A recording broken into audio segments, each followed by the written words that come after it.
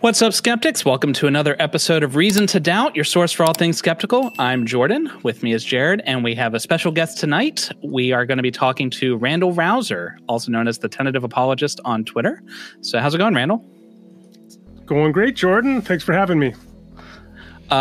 You recently published a book.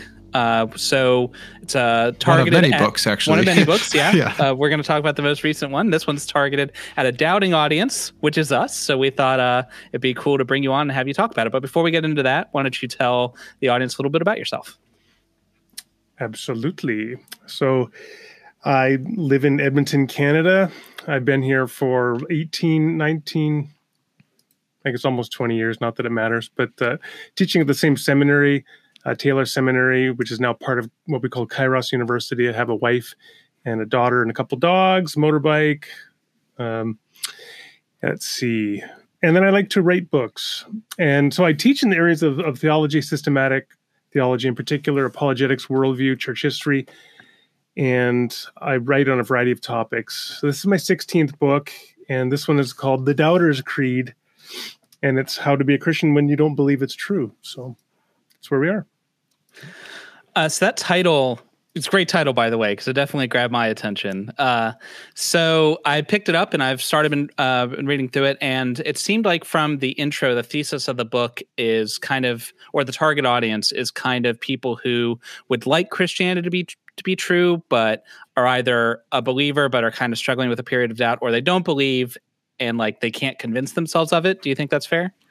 Yeah, so I identified two different groups, although you could say they overlap. So the one group are what I call Christian doubters, people who identify as Christian, but they've got some significant doubts about Christian doctrine. And the other group are what I call sympathetic disbelievers, and those are people who have an interest in becoming a Christian, but they're like, yeah, but I can't believe all these doctrines. And I mean, this is a big thing because as I begin the book by pointing out that Christianity is kind of unique in its emphasis on doctrine, at least among major world religions. If you compare it, for example, to Judaism, you just have the Shema, Hear, O Israel, the Lord thy God, the Lord is one. This is the central confession of Judaism. Islam, you've got the 5 pillars. Christianity has been producing detailed creeds, catechisms, statements of belief, confessions for 1,800, close to 2,000 years. And there's a lot there that you're supposed to believe. And so for a person who wants to become a Christian, but they're like, yeah, but how do I believe this? I don't know how to believe it. So I offer a response to that. Yeah. I was curious when I first heard the title of your book, it reminded me of like Mark 9:24, I believe, help my unbelief. Mm-hmm. Did that come across your mind at all when you were writing this? Yeah. So that's I actually referred to that story, the pericope, we would call it. So that's a man who's desperate for healing for his child, and Jesus says anything is possible for those who believe, and he's in this impossible moment there, this moment where he desires to believe that Jesus can save his child, but he also is hampered by doubt. So he says, it's sort of a double-minded statement. He says, I believe, help my unbelief. And I think that's a pretty good statement for a lot of people. Is like they want to believe, but they're also tripped up by doubt. So, yeah. So what is it you recommend? Just pitch me your entire book here in 2 minutes. I love doing that. I love when people ask that. What's the course of action that I, as a doubter, because full disclosure, I've been asked several times by many people if I would like it to live in a world where God exists. And that really depends on the God we're talking about, But if we're talking about the God of the fellow who gave me this shirt, for example, he's a progressive Christian. He emphasizes loving his neighbor, and we're doing works of charity and, providing help to those who are downtrodden. And the God he describes is one of love and charity and grace. And like, that God sounds awesome, like that would be cool. There are certain other sects of Christianity that maybe their God's not so awesome. But I think if the God was the kind of God that many Christians say he is, I would like that God to be true. So what should I do in that position? So just one thing I just want to say before jumping right into that. I think that the one way we can kind of unite, now there's a lot of disagreement among Christians on how to understand the nature of God. But I do think that we could get at least most Christians in agreement, if not quite all, by having them sign on to a statement that says something like, well, God is a maximally perfect being. God is the most perfect being there could be. Or as Anselm famously put it, God is that being than which none greater could be conceived. So that you would say, okay, think about all the greatest things you can imagine. The greatest expression of love, for example, something that's intrinsically good, like love, kindness, mercy. Now multiply that infinitely, and that's what God is like. And of course, we may not even be able to grasp that, in which case God may transcend our understanding. But that's what we're talking about.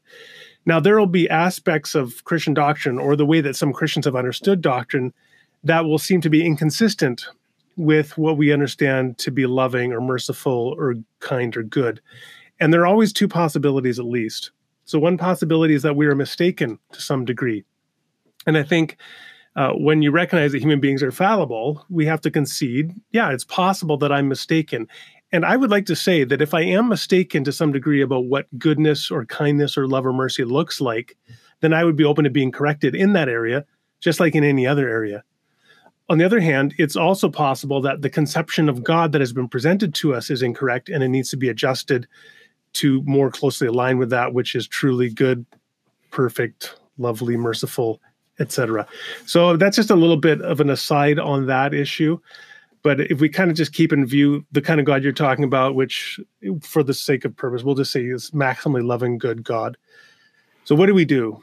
Well, what apologists often do is they try to provide evidence for God to win people over.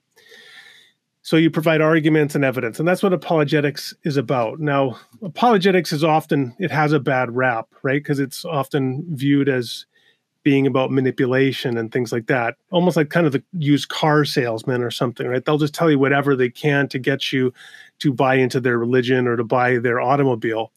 Former used car salesman here, so. Okay. Fair enough. Were you a used car salesman, Jared? Yeah, sorry, that was sidetracked. I actually did not know that about you. Learned a new thing today. Well, and I've had a wonderful used car salesman. Like one of my cars I bought 18 years ago from this guy, and I still have it. So, yeah. Just okay, like so they're not all bad. Else. Yeah, they're not all bad. They can go to heaven too. And it's the same with apologists, right? Some aren't great at what they do, and they spin facts. They're spin doctors. They have an agenda. They have their biases, and they wear them proudly, or maybe not proudly, but unawares on their sleeve. But there are other cases of people that are just honestly trying to provide arguments and evidence for something they believe to be both true and important. And because they value other people, they want other people to come to hold the thing that they believe to be true and important. And I think that's a noble enterprise. And in fact, I think everybody is an apologist to some degree about something, right? We're always trying to win people over to our view of things on some particular issue. So, yeah, I'm kind of getting lost here where I haven't finished your book. I will read it all, but I think in the first part I read, you mentioned that these apologists, you call them like an agitation apologetics, right? Versus where then you kind of go into like comparing Paul and the Mars Hill episode.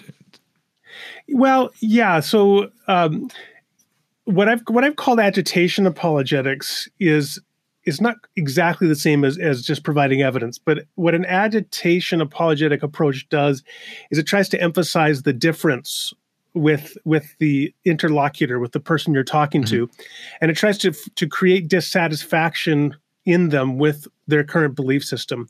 So, for example, if you have a Christian apologist who's talking to an atheist, I find that often they take an agitation approach, and what they try to do is to emphasize how they understand atheism just to lack any adequate understanding of goodness or of meaning or purpose, and that atheism just collapses into nihilistic despair. So that if you're an atheist, they want to force you to choose between nihilistic despair or coming over and becoming a Christian theist. And one of the problems I think with that is I just don't think it's true. I think that there are atheists who are not nihilists and not compelled to be nihilists, that they've actually got a rich and interesting understanding of things like moral goodness and value and purpose. And so I think the better way than to try to create agitation and maximize contrast and difference is to build a bridge and maximize continuity and congruence. And that is what I think that Paul was actually doing in Mars Hill in Acts 17, when he famously goes to a group of quote unquote pagans. So you have here Epicureans and Stoic philosophers. And what he does is he tries to build a bridge with them. And he starts with the whole group. And he says, well, you've got a statue here to an unknown God. I want to tell you about that God. And so what Paul is doing there is he's finding a point of contact with them. He's saying, look, you have a noble impulse to reach out to something you don't quite yet understand. And I agree with that. I affirm that. And I want to tell you more about that and build from it. And then he even goes further with the Stoics. And he quotes from two Stoic philosophers. He says, in him we live and move and have our being. We are his offspring. That's what your Stoic philosophers have said, and I want to affirm that as well. Now, I always kind of laugh today when I talk with Christians. Some Christians freak out when, let's say, a Christian favorably quotes the Dalai Lama or something like that. And he says, hey, this is a quote from the Dalai Lama. And then this other guy, maybe he's more conservative, he's like, what are you doing? That's like a false religion or that's syncretism or something. Putting your trust in man, not the word. Well, yeah, there you go. You have all sorts of different views, but they're all negative. It's all like, no, you're selling yourself out. But no, all truth is God's truth. And what that person is doing by quoting the Dalai Lama is, assuming it's a good quote, and I've seen many good quotes from the Dalai Lama, is that this is doing nothing else than what Paul did in Mars Hill, and recognizing that God's truth is found across belief systems to various degrees. And I mean, often it's not found in the Christian church. I mean, this is just a reality. This is something that Jesus warns us about when he talks about the sheep and the goats in Matthew 25, this famous unsettling parable where he says, there are some people that will say, Lord, Lord, didn't we do these things for you? And he will say, I never knew you. And then other people in the parable, they're saying, Lord, when did we do these things? They're counted as sheep. And he says, so much as you did it to the least of these, my brothers, you did it unto me. And so there's a complete upsetting there of the expectations as to who is in and who's out. And I think we always need to keep that in mind. And that means that God's truth is to be found all sorts of places. And that is an opportunity for us to build a bridge with those people. And does that go back to, if you, with that first statement where you said if all Christians could kind of have this one like creed where like God is maximally good. And so in that sense, anything that affirms goodness or love in that sense would be would come out of God, or if that makes sense what I'm trying to say. Look, I'll put it like this, just very simply, so go back to Matthew 25. What Jesus describes there is a series of behaviors. So people are in prison and you visit them. People are sick and you comfort them. People are hungry and you feed them. People are lonely and you sit with them and you're with them and you communicate with them and love them. If you're doing those things, then to those degrees, you are on the same team, right? That's Jesus stuff. It's the kind of stuff Jesus does. So start there. Yeah. I think the approach of bridge building is important, because even if at the end of that bridge building conversation, you didn't end up converting them on the spot, well, you've at least built a bridge, right? Now you have something you didn't have before, And I think that if both sides could focus more on like the shared values we have, humanity as a whole would be better off. So yeah, like even the language of converting somebody. What I think we always need to keep in mind is in our interactions with other people, they may end up converting us to certain things that they believe and do that we are impacted positively by as much as we do to them.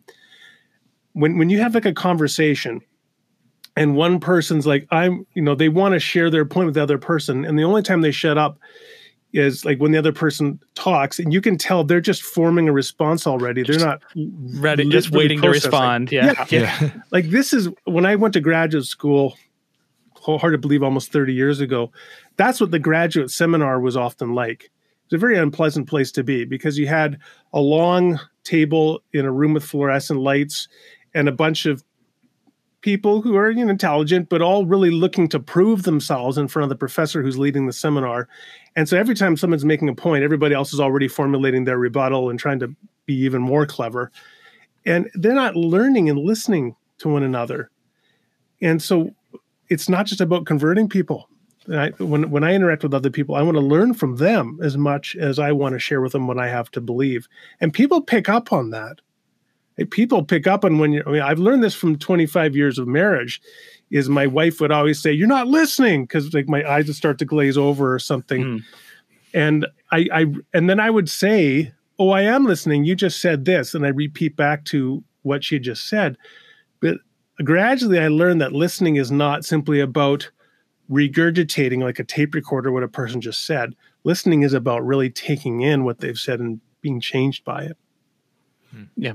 Part of the attitude of being interested in what the other person has to say and being open to changing your mind if their points are good and that sort of thing. Yeah, totally.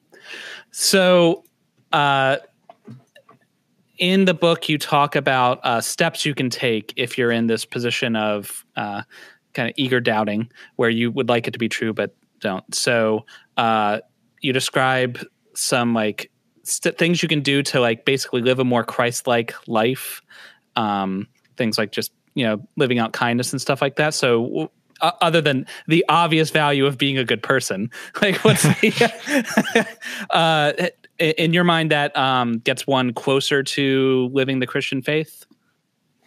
So I break it up into different major groups just to try to organize the landscape. There are, of course, innumerable different beliefs and doubts a person might have, but it helps just to have a basic framework.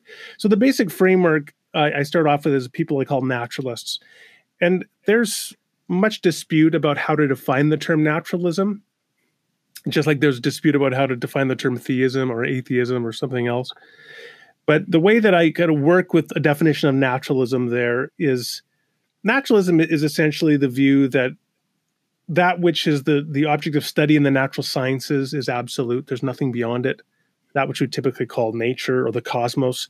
Carl Sagan famously said the cosmos is all there is or was or ever will be. That would be one expression of naturalism. And so there may be somebody from that stance that they're like, I'm interested in Christianity, but I don't really feel that there's anything beyond nature. How could I be a Christian? And so for those people, I articulate what is a simple and yet I think profound creed. And the essence of it is to seek to love your neighbor as yourself in emulation of the life and teaching of Jesus. If you're like, you know what, the way that Jesus teaches about how to treat others the way I would want to be treated and to love others as I love myself, that is a lifelong project. And I want to start on that project. And the reality is that is a project that no Christian masters in their life, no matter how orthodox they may be in confession. So that is a huge task. And just for that naturalist who's not compelled that there's anything beyond nature, they could still commit to pursuing that as a life course. And that I think is pretty profound in and of itself. So that's the starting point. It sounds a little bit like, not exactly, the context is different, but I have a good friend of mine who's Jewish, and he's an atheist, but he's still acts in Jewish ways. For him, it's because of the culture and it's an important touchstone for him. But like for his identity as being a Jewish man is not tied up with his faith in God. It's tied up with what he does in his community and for other people. And it sounds like you're describing something similar, at least as a starting point, where even if you don't believe that the evidence points to a God, you could still act in moral ways, basically. So I give an illustration at the end of a chapter. It's a 1994 Rwanda during the genocide, the infamous genocide, and there are two different responses to the genocide, and that I consider. And so the one response was that of a pastor, a Christian pastor named Elzefan Nakatarama, and he was Hutu, which was the group that was committing the genocide, and many of his congregants were Tutsis, and they were the subjects or the targets of the genocide. And they were hiding, and they reached out to their pastor begging for him to help them escape. And when he found out where they were, instead he sent in killing militias to slaughter his own congregants. So that's the first one. He had an orthodox theology, he confessed all the right doctrines, and then he ended up sending in militias to slaughter his congregants. The second guy, Mabaye Diagne, he was Senegalese. He wasn't even from Rwanda, but he was with UN peacekeeping forces in Rwanda. And every day he defied the orders to stay within the UNAMIR camp, and which is where they weren't supposed to go out. But he went out, and in his Land Cruiser, he would load Tutsis up into his Land Cruiser or his Jeep. And then he would drive to the Hutu checkpoints where you've got like 19-year-olds wielding machetes trying to act tough. And he would joke with them and bargain with cigarettes and get through the checkpoints and get Tutsis into what you may know as Hotel Rwanda, where they were often keeping many of them. And he ended up saving, I don't know, close to 100 Tutsis before he was killed in the field. And so now he was Muslim. But whether he's Muslim or let's say he's a naturalist instead, who would you rather be? And I always ask Christians this: who would you rather be if you're standing before the throne of God? Of those two options, would you rather be the guy who had the Orthodox Christian confession and slaughtered his congregants, or do you want to be the guy who was a naturalist who strived to love his neighbor as himself? And you know what people say sometimes to escape this? They say, "Well, that's a false dichotomy." It's not a false dichotomy. I mean, that's like saying, if you're stranded in the woods, would you rather have a Bowie knife or a magnifying glass? That's not a false dichotomy. It's just saying, which of these two things would you rather have? And I'm saying, which of these two lives would you rather live? You got to choose. Right. I mean, and I'll go with love. You could say that, I mean, there is a better third option, perhaps. That doesn't change that one of these two is still better than the other, right? Yes, absolutely. Yeah. Now, I've heard you, and correct me if I'm wrong, but I believe in the past you said that you're not a proponent of doxastic voluntarism. Like you think that's a false, like somebody can't willfully change their belief. So are you purporting like for this person who's on the edge and they go through the motion, like, all right, I can recognize that Jesus is a great character and that loving people is a good thing, and that though living like a Christian and living the Christian values will eventually lead to a belief? Or is that something... Or does that not matter? Or does that not matter? Yeah, in that sense. Well, I can't. So in terms of doxastic voluntarism, so doxastic refers to belief for those who don't know. And voluntarism here refers to things that pertain to the will. So an act of will. Can you believe something by an act of will? And I don't think you can believe by an act of will. I do think you can change your beliefs by willing to undertake particular actions. Mm. So, but you can't determine what exact beliefs you're going to end up having. I just watched an interesting little video by a fellow, and it was with Right Wing Watch Twitter stream that they put this little clip of a Christian lawyer saying that he didn't think that Christian schools should allow kids with gay parents into the school because when other people interact with the gay parents, essentially, like they might begin to rethink their traditional stances. And I kind of reflected, I mean, this is really, in terms of its logic, it's no different than the argument people would have against integrating the schools, right? 50 years ago, and say, well, if you begin to have black kids with white kids, the white kids will have to rethink their thoughts about the black population. Yeah. But which may be a good thing, actually. Well, exactly. That's the point, is maybe the fact that experience forces you to change your beliefs is a good thing. Yeah. But the thing that just in terms of doxastic voluntarism is when you encounter, like I can decide if I'm worried I might have a prejudice, I can decide to spend time around people of the group that I think I'm prejudiced toward. That could end up changing my prejudice. But in certain circumstances, it could also lead you to retrench in your prejudice, right? If you end up having a bad experience with the group that you are prejudiced against, it reinforces your stereotypes. So we can't ensure the kind of belief that we will end up having, but we can undertake actions to influence our beliefs at the very least. Now in terms of, sorry, I'm kind of going off on a tangent there, but you're good. But in terms of then the question you had, like, so then what do you do, or does belief matter at all? Well, I mean, I think belief matters. It's important to have true beliefs to the extent that we're able to. But I also think that nobody is saved or reconciled to God in Christ because they got a certain list of beliefs correct. I think they're saved to God in Christ because they're in relationship with Christ. Now, belief is a part of that, but is it always a part of that? Is it necessarily a part of that? that in and of itself, I think, is something that the vast majority of Christians actually don't accept, because the vast majority of Christians believe that a child who dies in utero or at 2 years old or 4 years old, that they're not going to hell because they didn't accept the Apostles' Creed. I mean, most people would think that's absurd.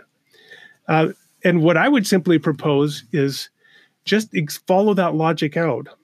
I once had somebody who tried to get me removed from my position where I teach because I was arguing for what I call a hopeful inclusivism about groups outside of Christianity.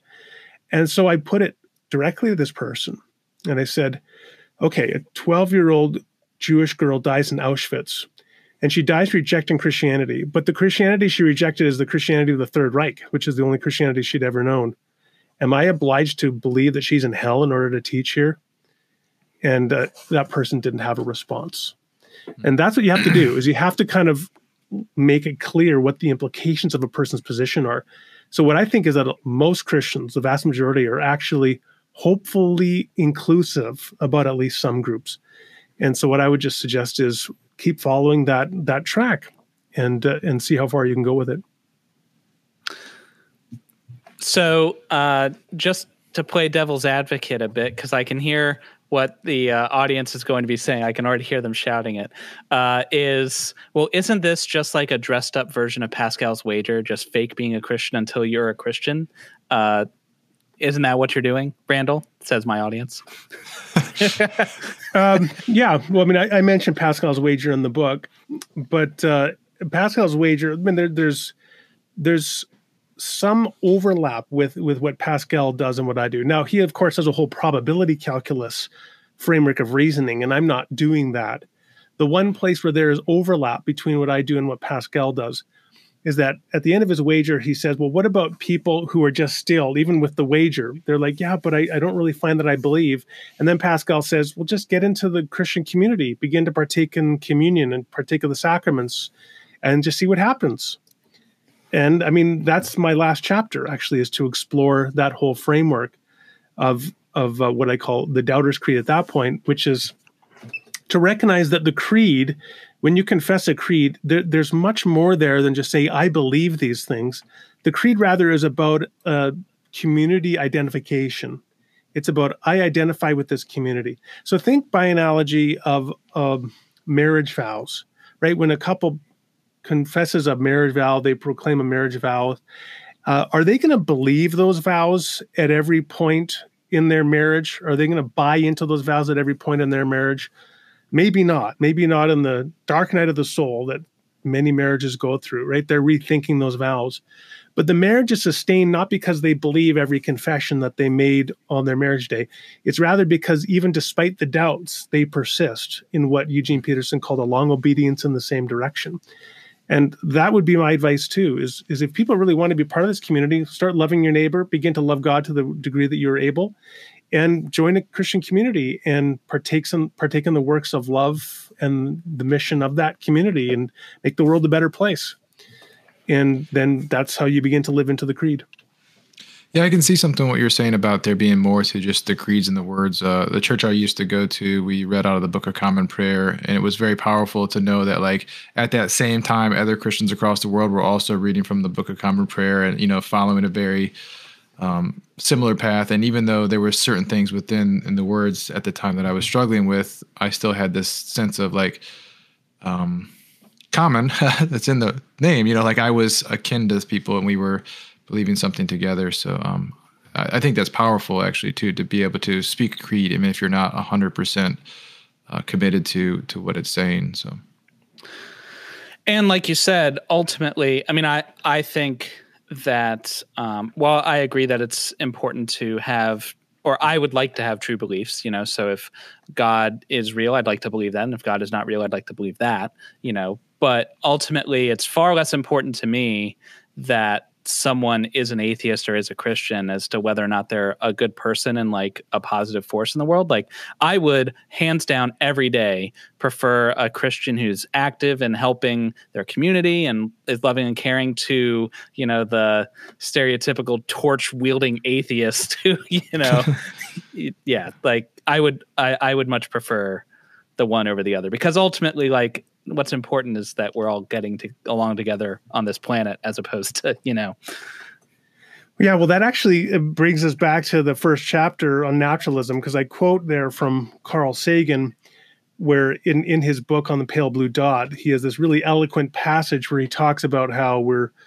all alone on this pale blue dot and there's no help coming from outside. And essentially, we need to learn how to live with one another if we're going to sustain this human project in the middle of a vast, infinitely ancient and large, hostile universe. And I say, look, the simple mandate of Jesus to love your neighbor as yourself, that is pretty good advice for the naturalist who was taken by Carl Sagan's vision of a common humanity. And so start there. And yeah, I mean, as I said with my illustration of contrasting these two different responses in the Rwandan genocide, I think the form of Christian life is ultimately more important than getting all the right beliefs.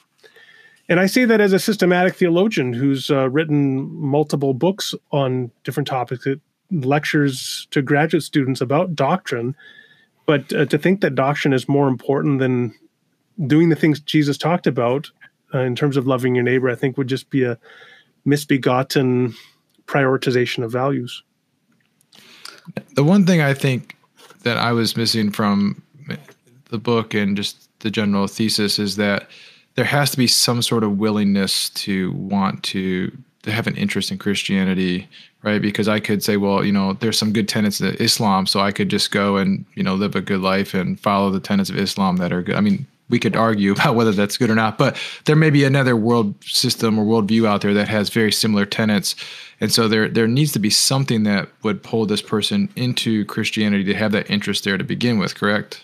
So, like, why Christianity as opposed to an alternative option? Right. Yeah. So again, that would go back to another project than this book is concerned with, because this book already begins with people who have that interest in Christianity.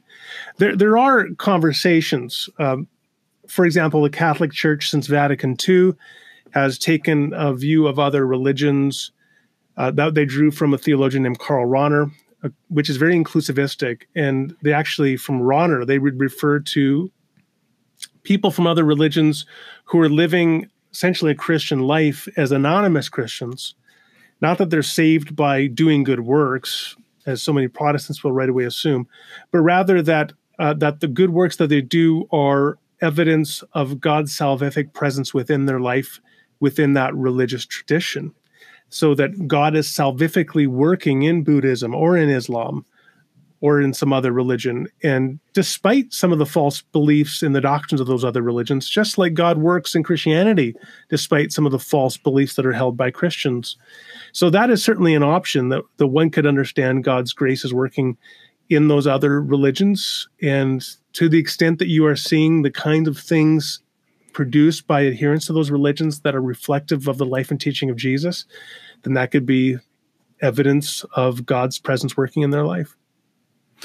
So what do you say to, since we talked about some of the things that I know my atheist audience is going to be talking about, what would you say to some of the Christians that like the Christian tradition I came from as a fundamentalist when I grew up, and they might point to, pick your proof text from wherever in the Bible saying this is forbidden. We'll pick on the LGBT community since that's a hot button topic. So I take it that you wouldn't endorse the sort of hateful stance that some churches have, but they might point to those and say, well, you're enabling someone's sin or something like that. So what would your response be to that? Christians disagree over the ethics of same-sex relationships. And so you have 6-7 passages. I mean, the most important passages on that topic are from Romans 1, 1 Corinthians 6. I would say those are probably the two most important, Timothy as well. But there's actually a range of ways to think about those. And some of them, forget the name now, but David Gushee, for example, would be a good book. He wrote a book called Changing Our Mind. He's an evangelical Christian ethicist, so very close, I think, to the fundamentalism that you would have grown up with. But he ended up rethinking his position and taking what you could call an inclusive or affirming view or what have you, and arguing that in his book. And what concerns me often is that Christians who have a very strong stance on that position, I understand why, but they've not looked at other positions and how other people have principled exegetical reasons, in other words, interpreting the Bible, theological reasons, practical, historical, experiential, scientific reasons for taking a different stance on that issue. So I like to begin by recognizing that. Now, the second thing I would just say that I often point out to some of these people that are really angry in the way you describe them is that they are typically applying a very inconsistent approach. For example, Jesus in Matthew 19 and Mark 10, he talks very clear and unequivocally, it would seem, that anybody who divorces for any reason other than porneia, which you could translate as marital unfaithfulness, for anybody who divorces and remarries for a reason other than that, their remarriage is adulterous. It's not actually a marriage. They're still married to the original person. What Jesus never mentions, for example, is a person who leaves a spouse because that spouse was beating them and threatening to kill them. So if you want to follow that through consistently, I give people an illustration. I say, okay, so let's say that you have got a couple. So this lady, she married this guy right out of high school, and then he was threatening to kill her. When she's 21 years old, she left him and divorced him. And then she married a Christian guy at seminary 10 years later, and then they raised a family together, and now they come to your church, and they've both been married for 30 years to one another. Well, I mean, according to what Jesus says, they're actually adulterers because she's still married to the first guy that was her abuser when she was 20 years old. So would you tell them that they can't come to your church because they're an open sin? And the interesting thing is that Christians always seem to find some way around that. And I'm actually thankful that they do, because the alternative to say, no, you can't come here, you adulteress, is like just too terrible to think about. But what I would simply want people to do then is to say, okay, I have to be consistent. So if I'm going to begin to think outside of the box in these situations, then what about thinking outside of the box in some other situations? And at the very least, that would give people a little bit of charity and humility rather than just anger when they're interacting with people that have a different experience and a different understanding of sexual relationships and marriage than they do. I think that's a powerful thing to actually, even if it's a thought experiment or if it's a real world example, it takes it out of the realm of like hypothetical, just doctrine, and actually grounds it in something that we can understand as humans, which might make it more palatable to understand, or even, as you say, maybe change your mind or think that maybe I need to rethink this. So yeah, sounds like a powerful conviction. Like you said, two things come to mind. Like Jesus at one point said that when he was talking about the Sabbath law, he said that Sabbath was made for man, not man for the Sabbath. And that's clearly Jesus saying, yeah, okay, we've got these rules and that's great, but people are what's important. Or when he's asked, the famous example he's given, that legal quandary by the Pharisees, and he's asked, what are the greatest commandments? And the two he lists are love God and then love people. Well, if Jesus could value those two most highly, maybe we should too, Yeah. Yeah, no, definitely. I mean, that's actually, so the heart of the creed as I develop it is to launch off of Jesus' summary of the law and the prophets with those two principles, love God and love neighbor. We haven't really talked about the second chapter, but I'll just say a word about that, because especially for people who would identify as atheists, in this chapter, the argument I make is that specifically for people who are not naturalists, but who nonetheless are atheists, but they believe that there is something beyond nature, but they don't know what it is, but they think it's impersonal in nature. And I interact with a couple well-known atheist philosophers along this line, Ronald Dworkin and J.L. Schellenberg. Both of them are, Dworkin's passed on, but both of them were atheists, committed atheists, and yet they both believed that there was some principle of goodness, something that gave structure and meaning to human existence that was beyond nature, but it was impersonal. And someone else who's very much like that is Albert Einstein, and he got his views from Spinoza. So what I argue is that people who take that view, you could not only love your neighbor, as the naturalist chapter explores, you could also seek to love God as an impersonal source of absolute meaning and purpose and structure and beauty in the universe. And you could begin to cultivate what we call spiritual disciplines in love of God, but all the while believing God is impersonal in nature. So I explore that idea in that chapter. And what it does is it begins to break down the simple binary of, well, you either have a theist or you have an atheist, and never the twain shall meet. Well, actually, there's a lot more continuity between these groups than we might initially recognize.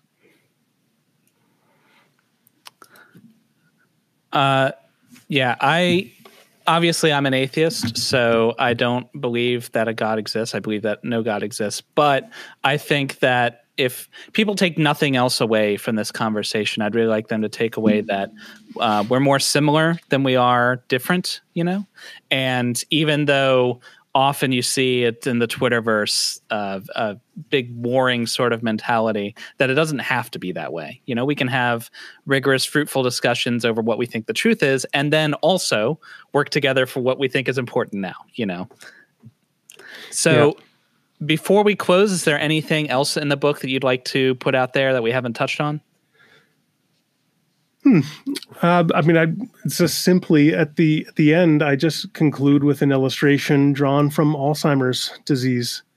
My own father passed away from Alzheimer's a few years ago, and I talk about the film Still Alice, where you have a lady who has early onset Alzheimer's. It's a drama based upon a novel, but she has early onset Alzheimer's, and it takes away her career. And what is so profound, though, about the book and the film is so she had been defined by her mind, by her beliefs. But ultimately, by the end of that story, when the Alzheimer's has become advanced, what she's defined by is love, the love of her family and her relationships around her. That's what sustains her. And that's my final concluding point in the book, is that having right beliefs is important, and we ought to strive for it to the degree that we're able. But love, I think, is the most important thing. And it's a little cliched to say all you need is love for all the Beatles fans out there. But honestly, if you are loving people, again, that is a huge achievement and a lifetime one. And that's where I would like people to end. So. Well, the book is The Doubter's Creed, How to Be a Christian When You Don't Believe It's True. And I picked it up on Amazon. I'm sure there's other places you can grab it too. So far, I've really enjoyed the book, and so I encourage everybody to check it out. Thanks a lot for coming, Randall. It's been awesome engaging with you. And hopefully we can do it again. You bet. Thanks, Jordan and Jared. I really love talking to you guys. Really appreciate it. Well, thanks for listening, everybody. And remember, till next time, you've always got reason to doubt. Peace out.